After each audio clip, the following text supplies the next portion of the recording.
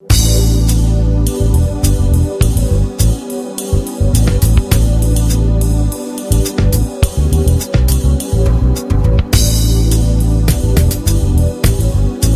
en esta serie estamos viendo sobre la necesidad de pensar, de usar el pensamiento. Hoy vamos a estar viendo acerca de la importancia de una mente abierta. Estamos titulando esta serie Pensad.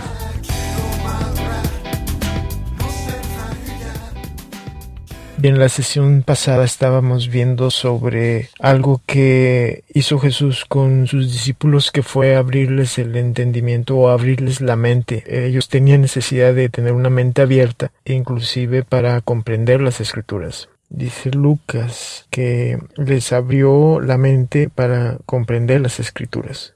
Entonces estábamos viendo sobre que la mente abierta es necesaria para comprender todos los asuntos que tienen que ver con el hombre, con la interacción del hombre con el hombre y la interacción de Dios o del hombre con Dios. Estamos enfatizando todo esto porque en el ambiente religioso en el que muchos hemos crecido, se enfatiza el que no se use tanto la mente o el pensamiento, sino que se utilice más lo que llaman fe, pero está muy mal el concepto de fe. Fe se refiere a todo aquello que no se debe pensar, que se debe de aceptar sin cuestionar, sin razonar, sin meditar. Se deja fuera el uso del pensamiento. Eso no es fe. En estas sesiones estamos viendo que la fe o el pensamiento es un complemento de la fe. Trabajan juntos. No se tiene que abandonar el pensamiento o el uso del pensamiento, del entendimiento, para tener fe. Simplemente fe es para discernir lo que no se percibe con los sentidos naturales,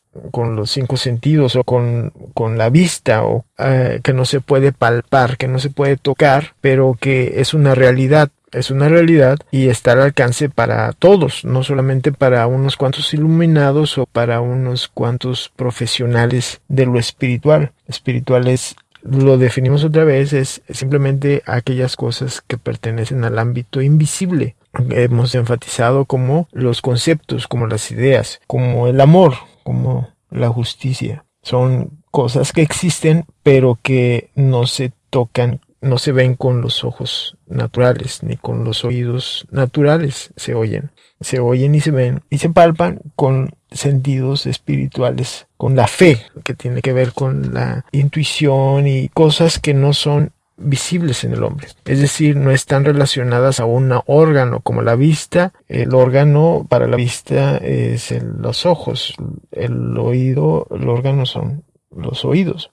Y así.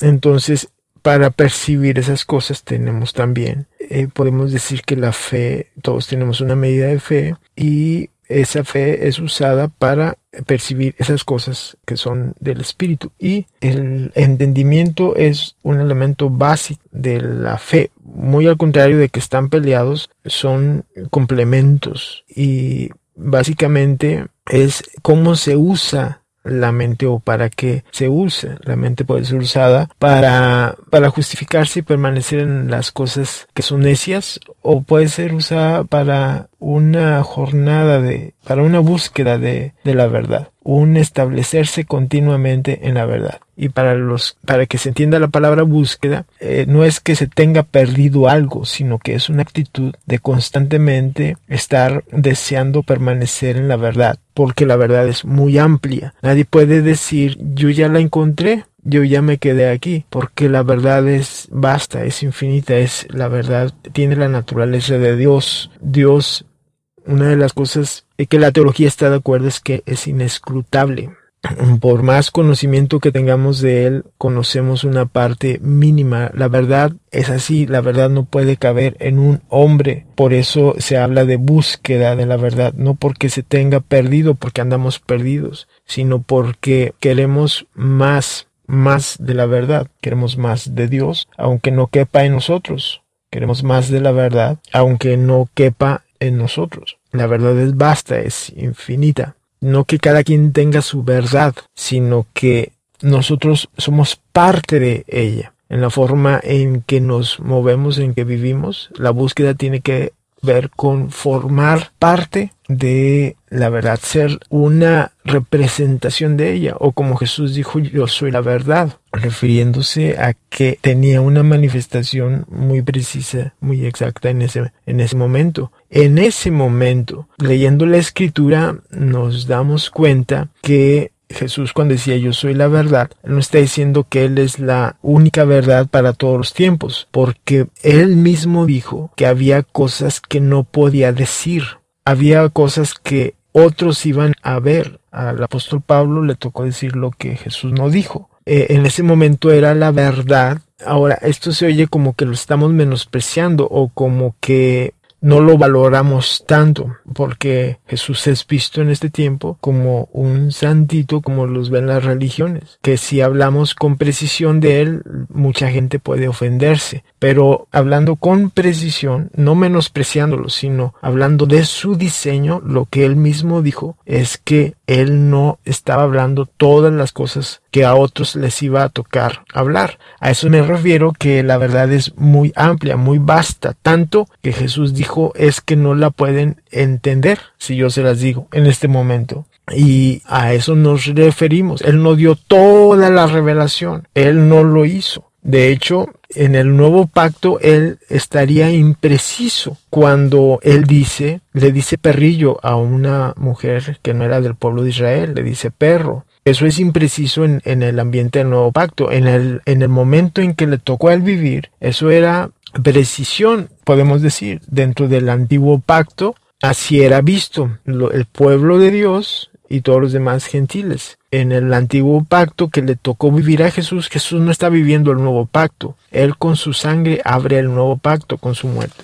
Pero en el nuevo pacto es impreciso ya esa forma de ser de él. O lo mismo que él dice, yo soy enviado a las ovejas perdidas de la casa de Israel. Eso es del antiguo pacto, estaba bien. Pero en un ambiente del nuevo pacto, donde todos, ya no hay gentil, no hay judío ni griego, ya no hay gentiles, sino hay un solo cuerpo, un solo pueblo. En ese ambiente ya Jesús, lo que él habló, esas cosas que él dijo, son imprecisas, son incompletas. No estamos descalificándolo, sino lo estamos viendo con precisión, según sus mismas palabras. Si sabía o no, yo creo que sí sabía, pero él mismo dijo que no podía decir cosas que le iban a tocar decir a otros. Entonces, por eso yo digo que sí sabía, pero lo que es importante aquí es, no lo estamos menospreciando, pero sí estamos hablando con claridad, con precisión, del papel que le tocó desempeñar a él. Él sigue siendo la roca, él sigue siendo la cabeza.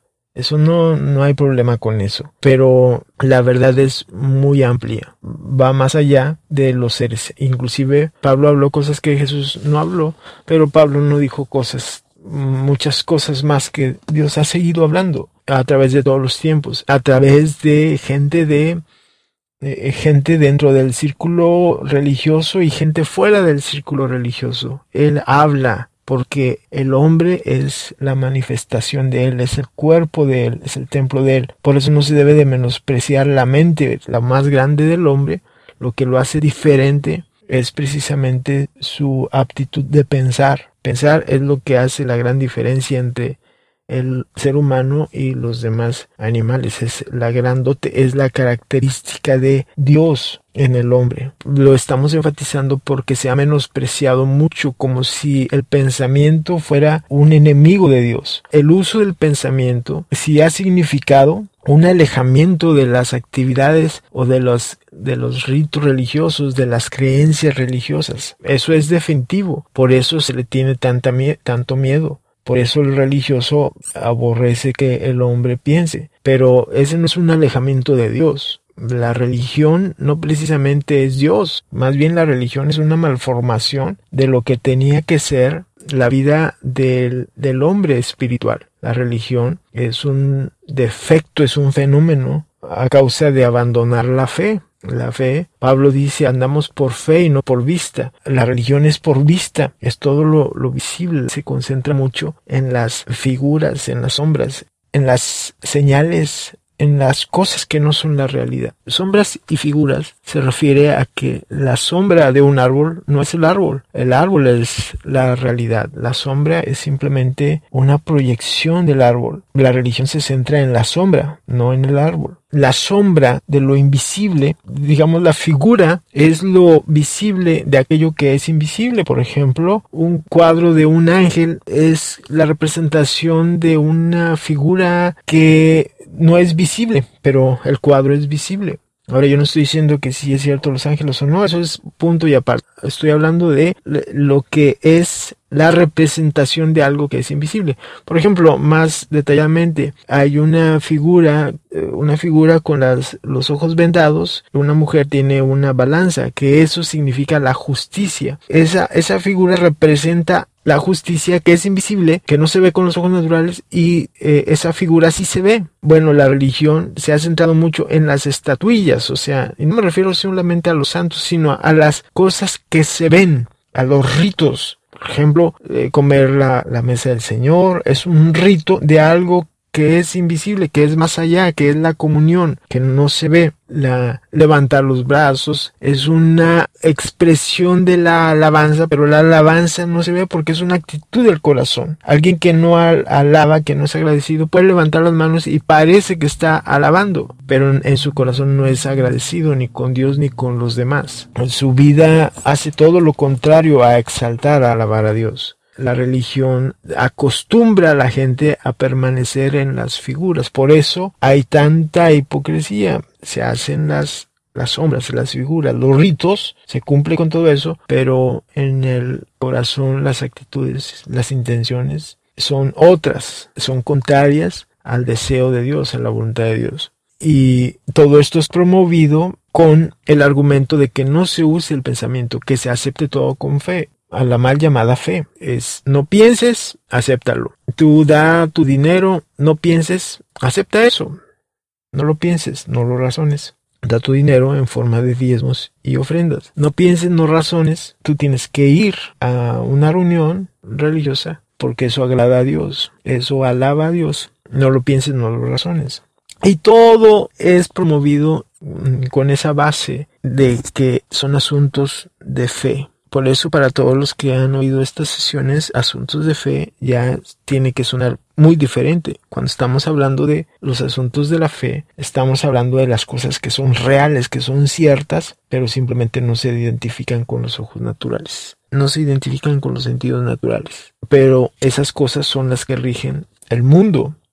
Es lo que rige todo lo que sucede en la interacción, en los asuntos del ser humano. Todo. Por eso un espiritual juzga todas las cosas. Es lo que hemos visto en sesiones anteriores. La mente abierta es la actitud precisamente de saber que no puedo estar en una zona donde toda la verdad converge, que es la característica de estar en los grupos. Para estar en un grupo te convencen que ahí está toda la verdad. Tú no puedes, si eres luterano, tú no puedes asomarte a lo bautista, a lo presbiteriano, a lo católico, a lo mormón, al islam. Tú no puedes asomarte menos a esas cosas, al budismo, porque todo lo que necesitas está en ese sector en donde ya, en tu denominación, en tu grupo, en tu religión. Eso es una mente cerrada. La mente abierta es que te abres a todas las posibilidades, a las posibilidades infinitas, porque si Dios es infinito, entonces hay una infinidad de ángulos, o como dice la Biblia, la multiforme sabiduría. Es multiforme sabiduría. La multiforme sabiduría de Dios, como dice la Escritura, no es comprendida, no es capturada por una mente cerrada. La mente cerrada quizá capture una pequeña parte de la multiforme sabiduría. La mente abierta nos permite captar más formas de la sabiduría de Dios.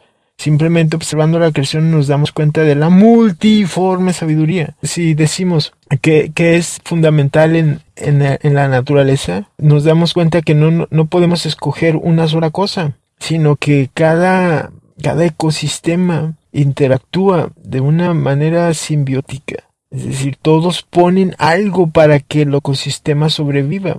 Y aún hay diferentes ecosistemas, por ejemplo, hay selvas, hay bosques, hay praderas, hay la sabana, etcétera. Son diferentes ecosistemas, son diferentes animales, son diferentes plantas, pero aún así están relacionados unas con otras, aunque sean diferentes, hacen un mundo, hacen un cosmos. Y tienen estilos de vida diferentes, son organismos diferentes y muchos comen en el día, otros comen plantas, y ciertas plantas, otros comen otras plantas y otros comen animales, ciertos animales, otros animales, otros viven de noche, es decir, hay una infinidad de cosas que la naturaleza nos habla de esa multiforme sabiduría y podemos decir a veces se contraponen, pero como el frío y el calor, como el día y la noche, son opuestos y al mismo tiempo se necesitan uno al otro,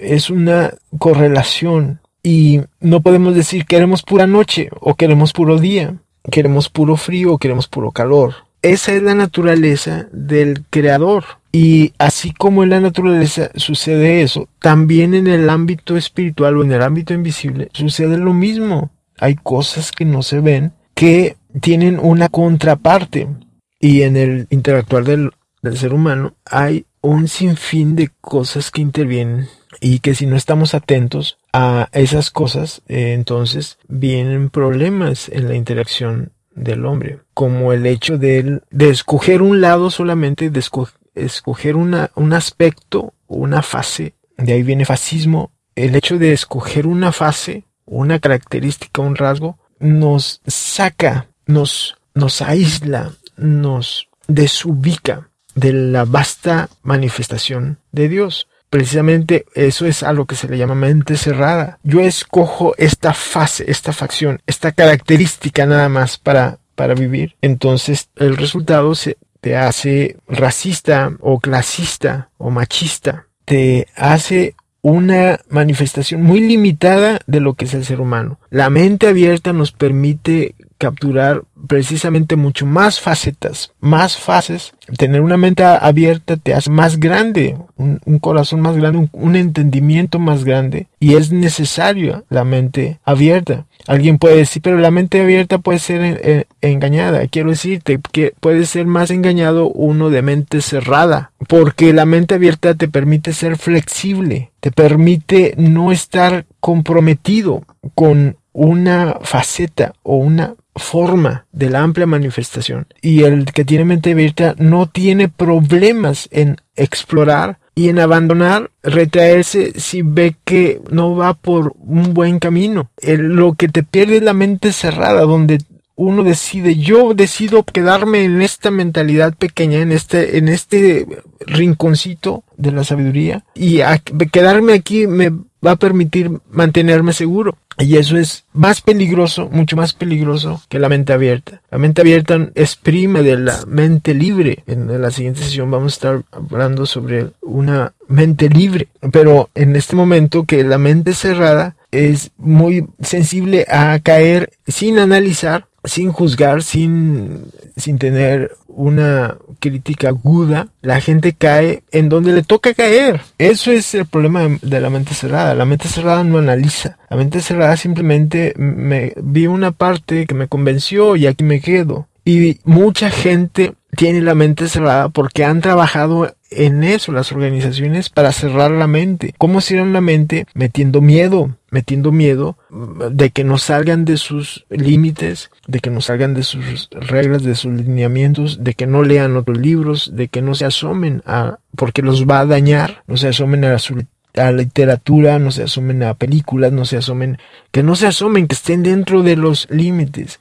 Eso lo que están haciendo es una mente cerrada, cada vez más cerrada, sin posibilidad de tener recursos para examinar, para hacer un diagnóstico, para tener un criterio, para formarse un criterio. La mente abierta no es peligrosa, la mente cerrada es la peligrosa. Y se le puede poner excusas, los religiosos van a inventar argumentos van a decir, es que la mente abierta puede entrar Satanás a ella. Es más fácil que entre en una mente cerrada. Las malas influencias, de hecho, los radicales tienen una mente muy cerrada. los radicales, aquellos que aceptan dogmas de cualquier tipo, tienen una mente muy cerrada y hacen tonterías, hacen muchas tonterías.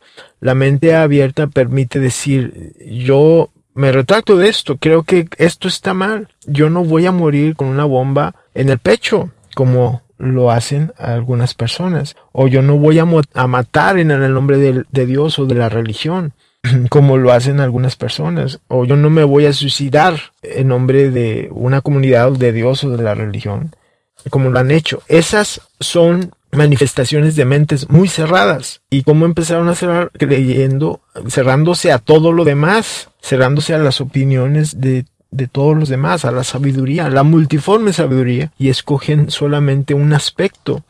A eso se le llama secta. Secta no es un pequeño grupo de personas. Secta es un sector. Pueden ser 100 o pueden ser 100 millones. Es lo mismo. Es un sector. Es la mente cerrada. Es el rechazar a todos los demás. Es el excluirlos. Es el decir los demás están mal, en lugar de considerar que tienen puntos de vista que yo no he contemplado. La mente cerrada hace que yo no leo ni quiero leer, yo no conozco ni quiero conocer, yo no sé tu argumento pero ni lo quiero conocer, yo quiero conocer simplemente lo que yo conozco, en lo que yo estoy, y los puntos de vista de los demás los quiero oír de alguien que tenga el punto de vista mío. Si voy a conocer algo, me lo va a decir alguien de mi misma denominación, de mi misma forma de pensar. Esa es una mente cerrada, esa es la evidencia de la mente cerrada. La gente no ha considerado que tiene una mente cerrada. La gente cree que tiene una mente abierta, o es más, consideran sano tener una mente cerrada y consideran algo riesgoso, algo peligroso tener una mente abierta.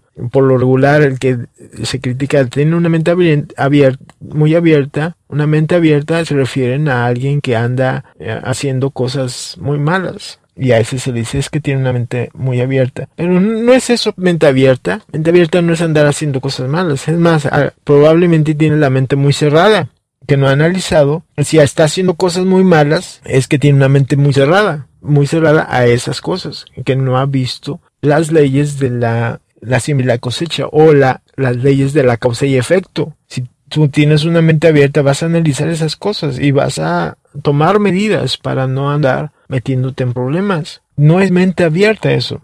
O mente abierta también se refieren a las parejas que tienen muchas parejas. Tampoco nos estamos refiriendo a eso. Mente abierta, estamos hablando del análisis, de abrirse a todas las posibilidades, de abrirse al estudio profundo, al profundizar, al tener una mente que puede procesar la vasta información que hay. No toda, porque no podemos, pero sí que abrimos todo nuestro potencial, lo más que podamos. No es riesgoso, no es peligroso, eso lo inventó la religión para mantenernos dentro de límites, de sus límites. Pero Dios no considera peligroso pensar. Hablo del Dios que todos conocemos, de ese que habla el nuevo pacto, donde dice todos me conocerán. En nombre de eso estoy hablando en el espíritu del nuevo pacto, que no es contrario a la Biblia, es contrario al Nuevo Testamento. El nuevo pacto es todos me conocerán, desde el menor hasta el mayor. El nuevo pacto es no tendrá necesidad de que el hermano le diga a su hermano conoce a Dios, porque todos me conocerán. El nuevo pacto es yo derramaré mi espíritu sobre toda carne. Entonces hablo desde el conocimiento de Dios, no desde el conocimiento de las doctrinas enseñadas por las religiones. Y sí, la mente abierta te libera de los límites que te ponen los grupos, las denominaciones, para mantenerte dentro de sus filas. Mente cerrada versus mente abierta tiene muchas implicaciones, pero si tenemos que escoger, es una mente abierta. Les abrió la mente para comprender las escrituras. Se necesita la mente abierta para comprender mucho, tanto las escrituras como muchos aspectos de la misma vida. Nos negamos a mantenernos con una mente cerrada. No es segura, la mente cerrada no es segura, la mente cerrada es peligrosa.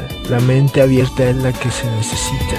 La mente abierta es la actitud del abrirse, soltarnos, liberarnos para un análisis de lo mejor, de aceptar las mejores cosas, lo mejor de la vida, lo mejor que es lo que viene siendo la vida abundante.